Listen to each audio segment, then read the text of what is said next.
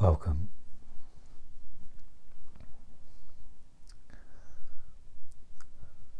For me, as of late, there has been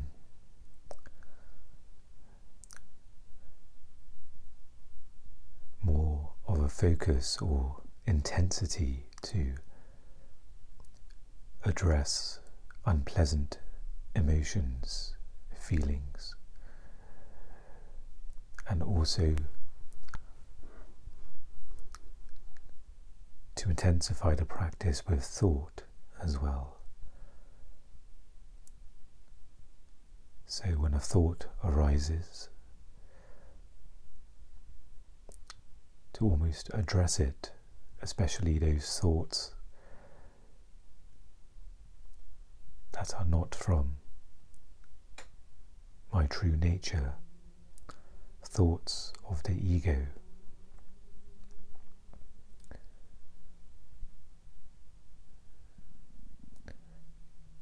And also to address feelings that may arise from the thoughts, or feelings that just may arise on their own. For me personally, my understanding is of feelings are a reflection of thought that takes place in the body. It's according to what I listen to from Eckhart's teachings. Of course, feelings can be spontaneous as well.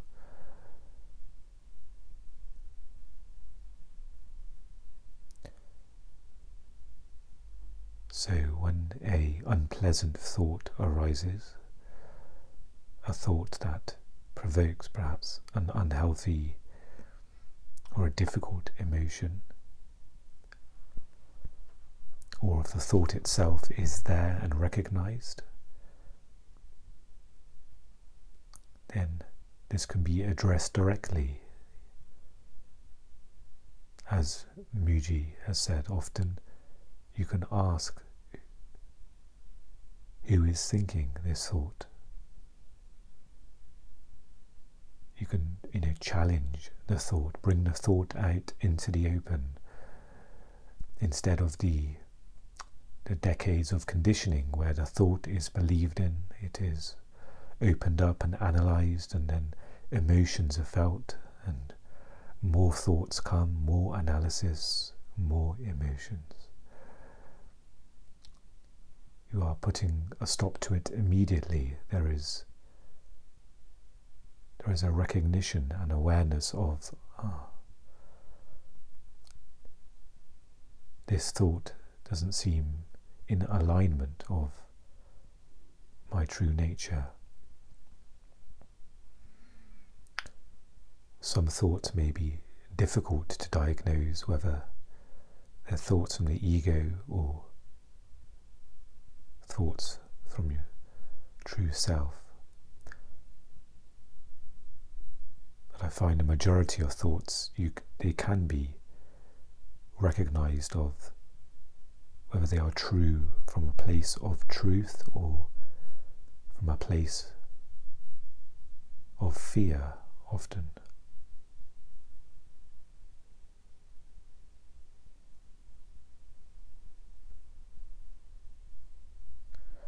So, for example, there may be a thought that suddenly arises if, let's say, you're communicating with somebody and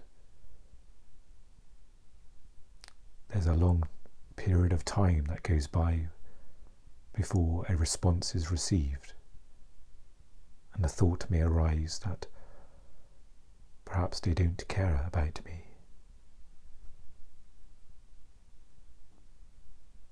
And that can immediately generate, by logging into that thought, by going into the thought, then feelings can arise, a feeling of, I'm not good enough.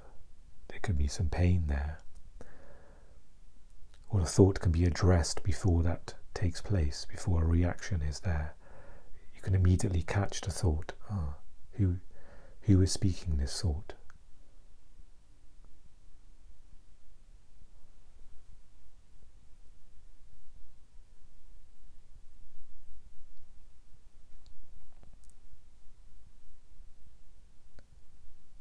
by immediately, knowing the answer quite often,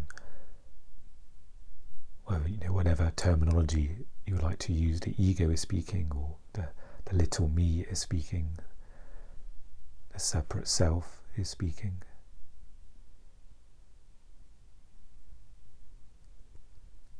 Just by simply shining the spotlight of awareness on that,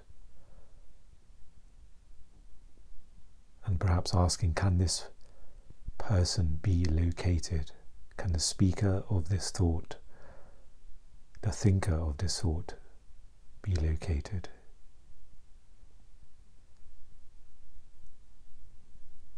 And then you step into awareness and you go through this practice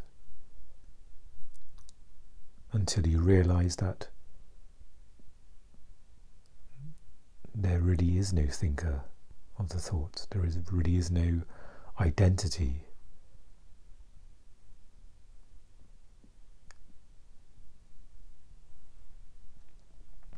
And then the thought loses all power over you. It may still be there in the background, but there's almost a dissolving of the power of that thought that wants to draw you in. It wants you to, it almost wants to provoke a reaction to continually strengthen the identity of who you think you are, the mental construction of me, my life, me and my position, me or my value, the value that says they should have gotten back to me sooner, that I'm important.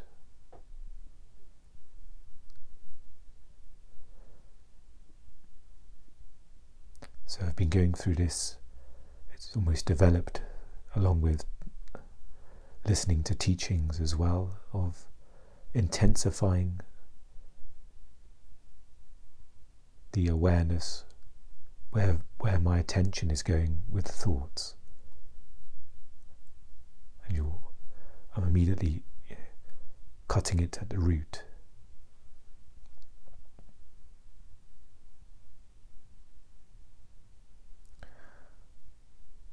And when it comes to unpleasant feelings, difficult feelings, often there's an intensity about the feeling. You are almost surrounded by the sensation of that feeling, usually an unpleasant sensation. It could be, a pressure, it could be, just the actual physical pain in the body. So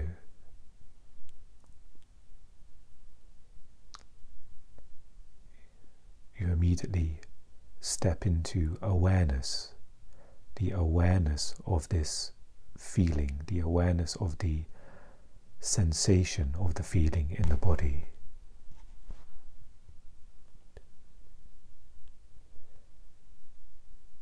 So instead of being in the eye of the storm,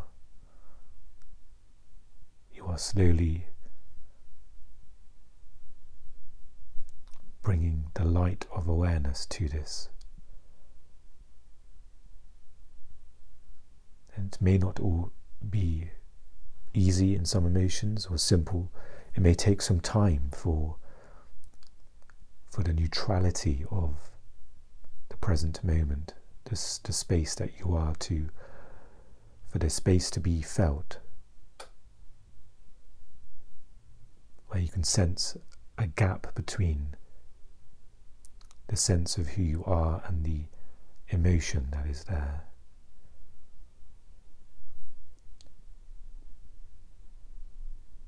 And then the feeling, the sensation can be observed in the body.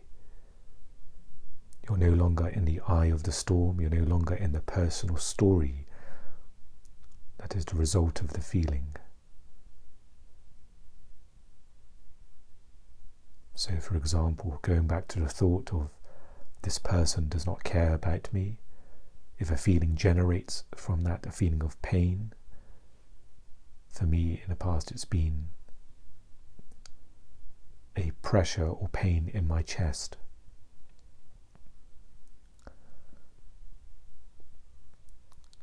And by stepping into the light of awareness, or bringing or uncovering the awareness that's already there, you've immediately stopped the power of the emotion. The emotion may still be going, it may still be extremely intense, but as Muji has put it, you've almost cut the power, the electricity to the thought. And he uses the example of a ceiling fan that's spinning, and now you've by using the light of awareness, you've turned off the fan.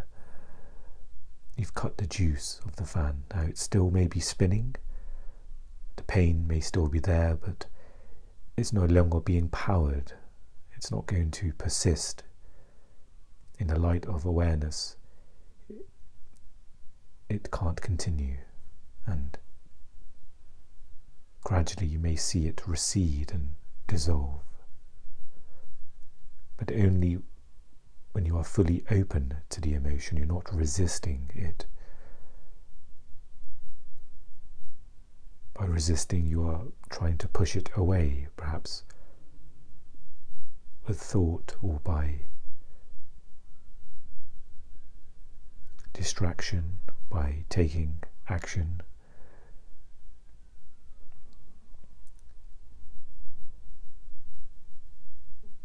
And you're aware that the feeling can't hurt you. You can observe the sensation.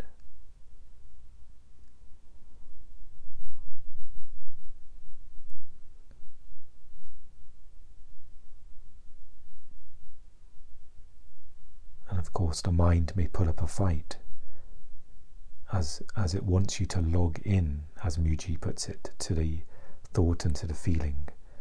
It wants you to analyze and to perpetuate.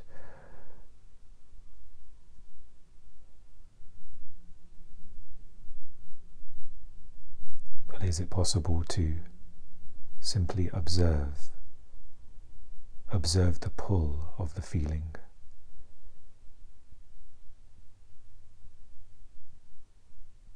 Observe where it arises in the body. Observe perhaps the itch of thought that wants to come in and label and analyze and continue a narrative and a position.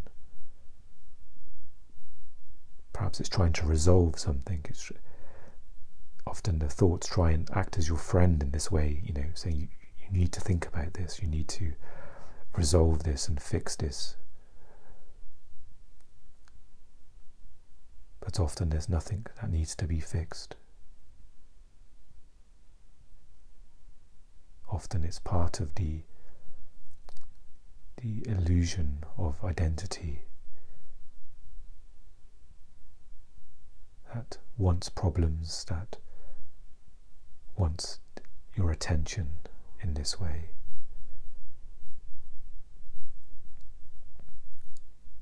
So the feeling of pain is there in the chest. You can sense the heat of the pain, the fire. But it can no longer sustain itself as you hold it in awareness. And without effort as well. There isn't a willpower. Because to suggest willpower means perhaps there's resistance there. You're fully opening up to the feeling.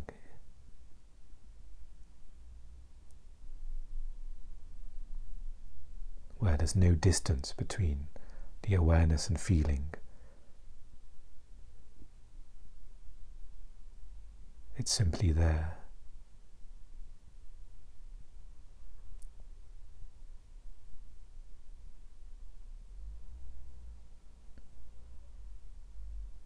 it's not personal anymore. It's just simply a human emotion, human pain, observed in your own true nature, which is the spaciousness that the feeling has arisen.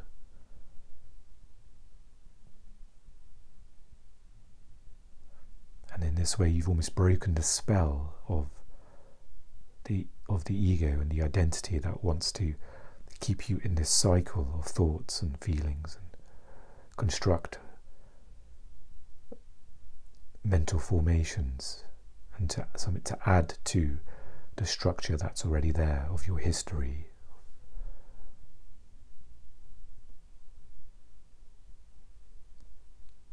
But in the awareness, everything is clean. There's no residue, there's no heaviness there, there's no carrying or adding to the weight of the identity, or add on this extra narrative of what happened today in this relationship with this person. Or there is a complete letting go and allowing.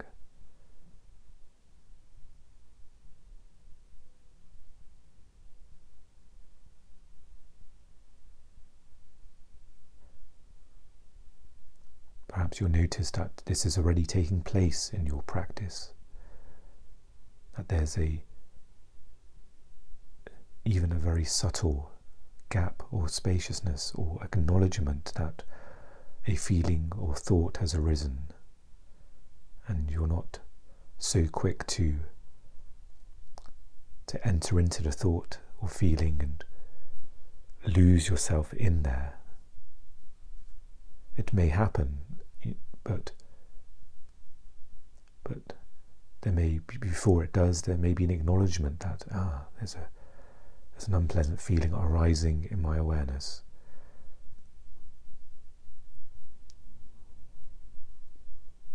Even if you catch it for a few seconds before it takes over you, then that can be acknowledged as well.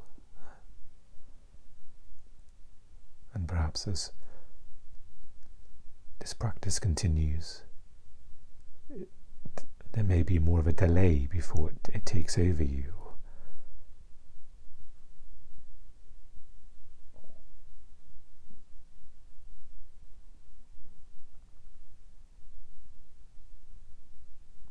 So this is the practice I've been on, especially in the past week or so.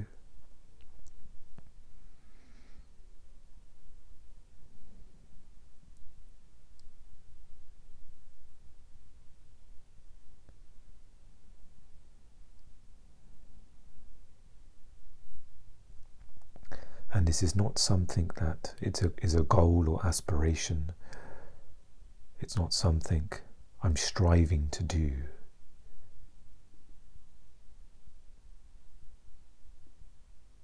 There's no thought or objective to ensure that all of my thoughts are seen or purified.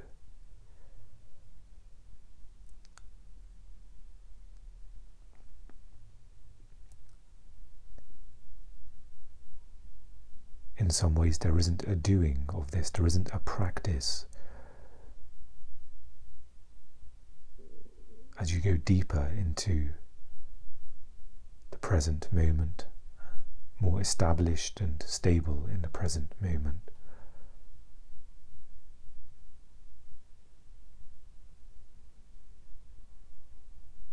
then the subtlety of thought, the movement of thought, of a mental formation, the sensation or substance of a feeling when it arises, it becomes clearer in its own way.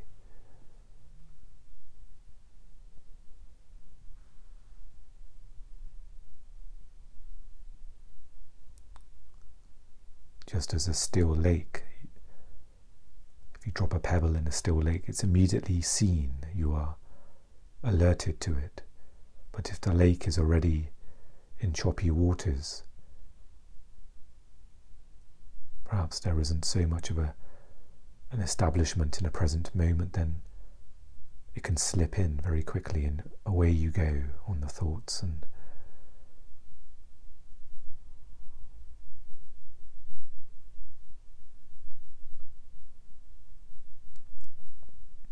so I just wanted to share that experience of where I'm at in my own, I use the word practice or journey as is, but we all know that it's just the beingness of now.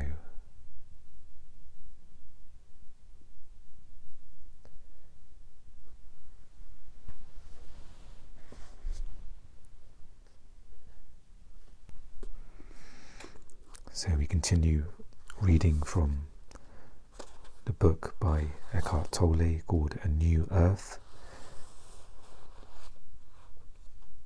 and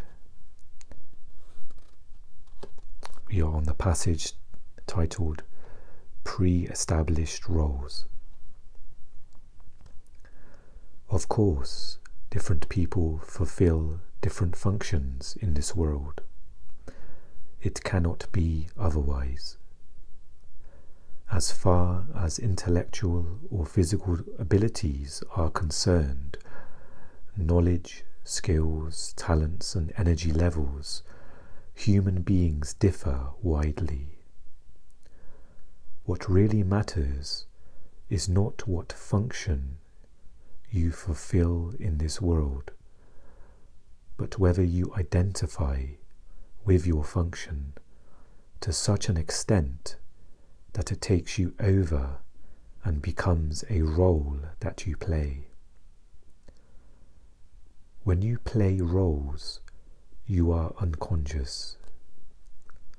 When you catch yourself playing a role, that recognition creates a space between you and the role. It is the beginning of freedom from the role. When you are completely identified with a role, you confuse a pattern of behavior with who you are, and you take yourself very seriously. You also automatically assign roles to others that correspond to yours. For example, when you visit doctors who are totally identified with their role, to them you will not be a human being, but a patient or a case history. Although the social structures in the contemporary world are less rigid than in ancient cultures, there are still many pre-established functions or roles that people readily identify with, and which thus become part of the ego. This causes human interactions to become inauthentic, dehumanized, alienating. Those pre-established roles may give you a somewhat comforting sense of identity, but ultimately you lose yourself in them. The functions people have in hierarchical organizations, such as the military, the church, a government institution, or large corporation, easily lend themselves to become role identities. Authentic human interactions become impossible when you lose yourself in a role. Some pre-established roles we could call social archetypes. To mention just a few: the middle-class housewife, not as prevalent as it used to be, but still widespread; the tough macho male, the female seductress, the non-conformist, artist or performer, a person of culture, a role quite common in Europe, who displays a knowledge of literature, fine art, and music in the same way as others might display an expensive dress or car. And then there is the universal role of adult. When you play that role, you take yourself and life very seriously. Spontaneity, light-heartedness, and joy are not part of that role. The hippie movement that originated on the west coast of the United States in the 1960s and then spread throughout the Western world came out of many young people's rejection of social archetypes, of roles, of pre-established patterns of behavior, as well as egoically based social and economic structures. They refused to play the roles their parents and society wanted to impose on them. Significantly, it coincided with the horrors of the Vietnam War, in which more than 57,000 young Americans and 3 million Vietnamese died, and through which the insanity of the system and the underlying mindset was exposed for all to see. Whereas in the 1950s, most Americans were still extremely conformist in thought and behavior. In the 1960s, millions of people began to withdraw their identification with a collective conceptual identity because the insanity of the collective was so obvious. The hippie movement represented a loosening of the hitherto rigid egoic structures in the psyche of humanity. The movement itself degenerated and came to an end, but it left behind an opening, and not just in those who were part of the movement. This made it possible for ancient Eastern wisdom and spirituality to move west and play an essential part in the awakening of global consciousness.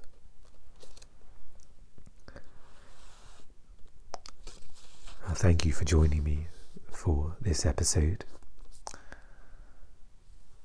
I wish you well in this ever-present moment, and I'll speak to you again very soon. Take care.